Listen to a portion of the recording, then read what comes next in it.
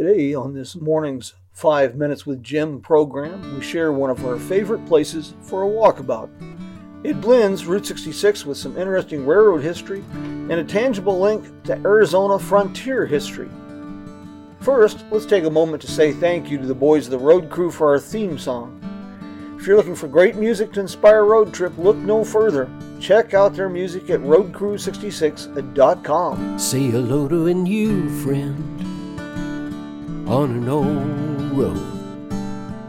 Take a 2-lane trip of memories into mysteries unknown. Come along for the ride. Jim Hinckley's America. Jim Hinckley's America. By late summer 1881, the track-laying crews of the Atlantic and Pacific Railroad had reached a point west of present-day Williams, Arizona. The railroad course across northern Arizona had been an almost endless string of engineering marvels, and now crews faced a new challenge, Johnson Canyon, and a roadbed with a potential drop of 112 feet per mile, an incline that exceeded grade level standards for the railroad at the time. Even worse, just west of the summit, a 328-foot tunnel was required where a sheer rock shoulder formed a cliff at a point where the canyon made a sharp turn. When the tunnel crews struck a core of basalt, daily progress dropped to mere inches. Meanwhile, as the tunnel construction progressed, other crews addressed the remaining obstacles, including the bridging of two gorges, one of which would be immediately to the west of the tunnel face.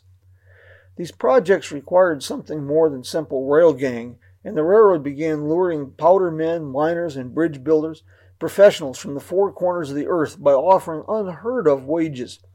$2.40 per day for laborers, $2.80 per day for drillers. Soon a railroad camp complete with stores, saloon, and brothels was booming among the pines, 200 feet above the tunnel site. Injuries and work-related deaths were common, but surprisingly, shootings and similar violence were rare enough that when they did occur, it was a newsworthy event.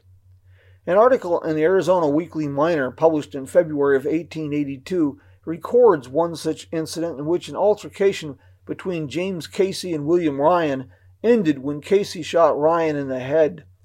Armed and enraged citizens forced Casey to barricade himself in the saloon. The newspaper account chronicles the end of the affair with a succinct statement. Luckily, a ball from one of the guns ended his villainous career, and he was sent to meet his maker with the blood of Ryan fresh on his hands. Death on a large scale struck in August as a premature explosion of blasting powder being tamped into the drill holes set off a nearby stockpile, killing 6 men. The slow pace of tunnel construction brought the Atlantic and Pacific Railroad to the brink of bankruptcy, forcing the sale of stock to the rival Atchison, Topeka, and Santa Fe Railroad Company. This only postponed the end, and soon the A&P was little more than a historic footnote. Completion of the tunnel in late 1882 led to new engineering challenges to address interior rock falls. An intricate lattice of heavy timbers was constructed to hold the ceiling in place, but a fire in 1898 and a subsequent rock fall led to the closure of the line for 11 days and resulted in the deaths of 2 men. Repairs to the tunnel included the addition of a riveted iron ceiling. A series of derailments, some of which resulted in trains plummeting 100 feet to the canyon floor below, ensured that Johnson Canyon had a national reputation as one of the most dangerous railroad lines in America. And yet, during World War II, the tunnel was deemed a vital resource, and a gun emplacement was built over the tunnel. Abandonment of the line occurred in 1959.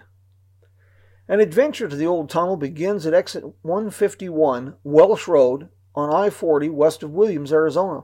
Continue north on Forest Road 6, cross 2 early alignments of Route 66, and drive several miles to the site of Welsh Station, dominated by a large concrete slab and trash pile. Now, simply follow the old rail bed approximately 2.5 miles east into the canyon. This is a relatively easy hike, as the rail bed is wide and level and the grade minimal. But keep in mind that this is a remote area, so be prepared.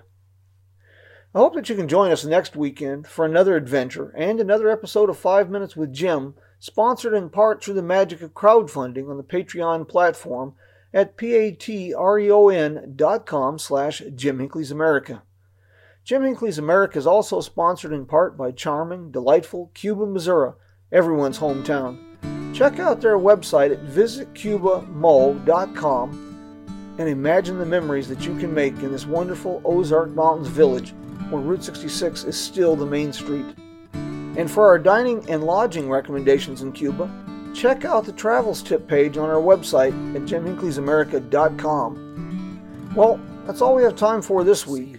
Of course, the adventure continues daily on Jim Hinckley's America Facebook page and our website, your go-to place for travel planning tools and tips. Until we meet again, amigos, adios. Come along for the ride.